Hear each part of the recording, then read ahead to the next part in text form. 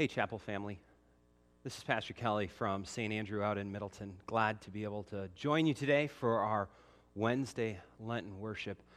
Things are a little different, but what a blessing that we have this technology to be able to still gather together to hear God's word and to worship together. Let's go ahead and begin with prayer. Heavenly Father, we thank you for this time in your word. At such times as these, when things are going in every which direction, to have these moments, to pause and to be with you, we thank you.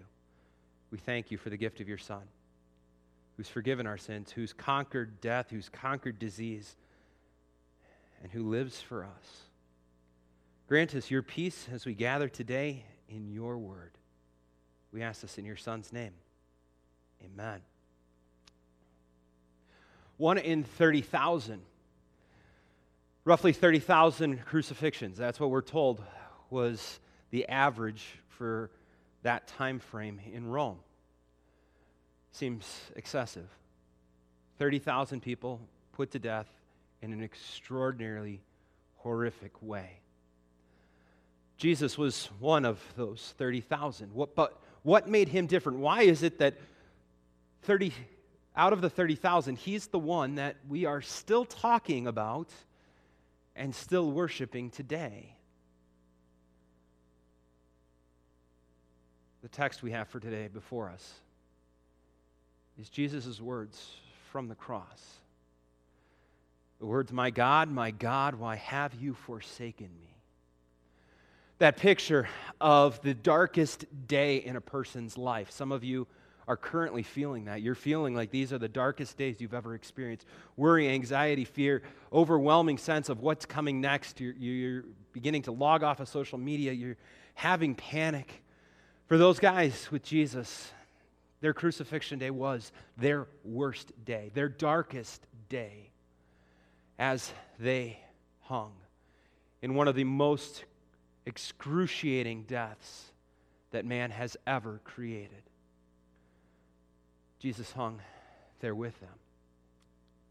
1 in 30,000. What made his crucifixion different is that the earth itself, while all these others were going through dark days, the earth itself testified to the fact that Jesus' death was extraordinary.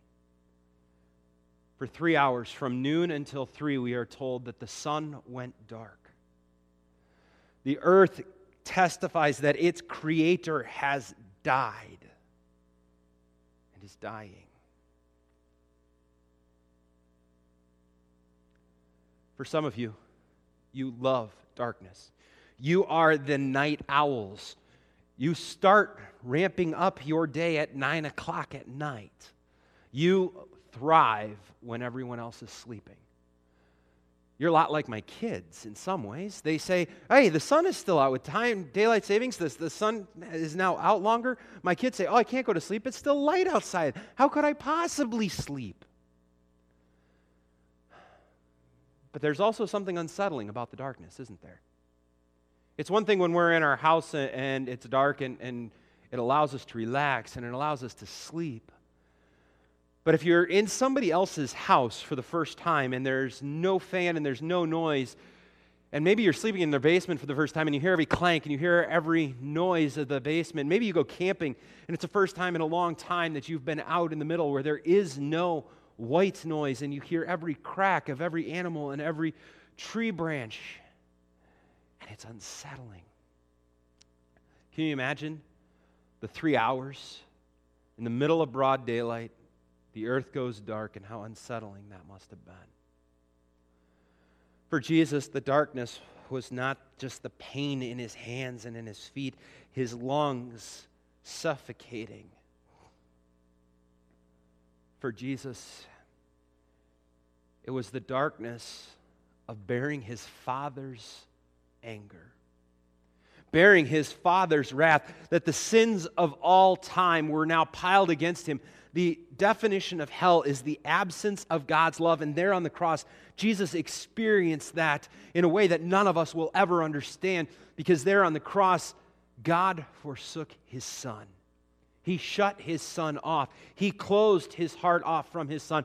And instead of loving his Son, he poured out the wrath and his anger towards sin. The payment that is caused, that is due, he took out on his Son for us. That's unsettling. No wonder he cried out, my God, why have you forsaken me?" There are others who've called out, "God, why are you allowing this? God, how could you allow this?" Jesus on that cross actually endured God's wrath and the absence of God's love. The reality is, so often we view sin so lightly. We don't think much of it when we push the pedal and our speedometer crosses that line. "Oh, it's okay, it's just a few miles an hour." For that, Jesus had to die. Jesus endured his Father's wrath because in those moments we disobeyed our authorities. That little white lie that I told while filling out my taxes, that's not really all, it's not going to really hurt anybody. Nobody's going to really know about it. What I search on my browser and what I drink at home in my isolation, it's not hurting anyone. It is. It's what caused the Lord of creation to go to the cross. Because if he did not bear the agony of his Father's wrath, you would. And I would. It's a sobering thought. Our sin has a cost. But that was God's mission, wasn't it? That he would redeem us, that he would purchase us, that he would make us his own so that we would never have to understand this punishment. COVID-19, everybody getting sick isn't, "Oh, God's punishing you." Cancer isn't saying, "God punish you." Not understanding how I can't get together, the NCAA canceling. Woe is us. God hasn't abandoned us. He abandoned his Son so that we would never be abandoned. His Son cried out, my God, why have you forsaken me?" Because he had to die, because there's illness, because there's sickness, because there's death, so that we don't have to fear death itself. But that we have the assurance that God is with us. These words that Jesus spoke came from Psalm 22, a psalm that is known as a psalm that is all about the Messiah, written more than 1,000 years before Jesus was born by King David. King David wrote these words confessing that these are things that the Messiah would say. These are the things the Messiah would do. And as the psalm begins and confesses how God would turn his back on his Son, he confesses the way in which he would die, the suffering and agony with which he would endure. But he closes out the psalm with these words: "For he has not despised or disdained the suffering of the afflicted one. He has not hidden his face from him, but has listened to his cry for help." God is hearing our cry. God did not turn his back on his Son and did not listen. No, he did. He understood. Jesus understood what was happening. He prayed the night before, "Father, if there's another way, please let it be." But then he accepted his Father's will. And he accepted his Father's will that this is true for you and it is true for me, that God has not despised us. God is not despising the world right now. Woe is us that all is going wrong. He has not disdained us and punishing. No, he punished his Son on the cross for us. What we are seeing is the effect of sin. How can I have hope in the midst of all that is going on, in the midst of the panic, in the midst of arrogance, in the midst of unknowing? I can have hope because I have the one who died for me, who tells me he listens to my cry for help. Those are Jesus' words for you. He's listening to you. He's hearing your prayer. Are we through the worst of what's going on? I don't know. But I know the one who does. The one who has been through every pandemic, every plague, and in the midst of every plague has proclaimed the good news that he has conquered sin, he has conquered death, and that there is hope for those who trust in him. Deuteronomy puts it this way: The Lord himself goes before you and will be with you. He will never leave you nor forsake you. Do not be afraid. Do not be discouraged. These are the words of hope our Savior has for us. He doesn't want us to fear. He doesn't want us to stand in panic and wonder where his love is. You know, he promises in the midst of whatever you're going through today that he is with us and he has not forsaken you, that he loves you and that he has redeemed you. And that this is his good news for you. And the good news he gives to you to share to a community, to your networks, that there is hope. Yes, we may be confined. We may not have the social lives we're used to at this moment, but we have technology in a way that has never been around, that we can still communicate, that we can still talk to, that we can still even video chat with those who are around us. As God's reminder that he is with us, he's given us this cloud of witnesses, this group of people who love us, that are his testimony to his love with us.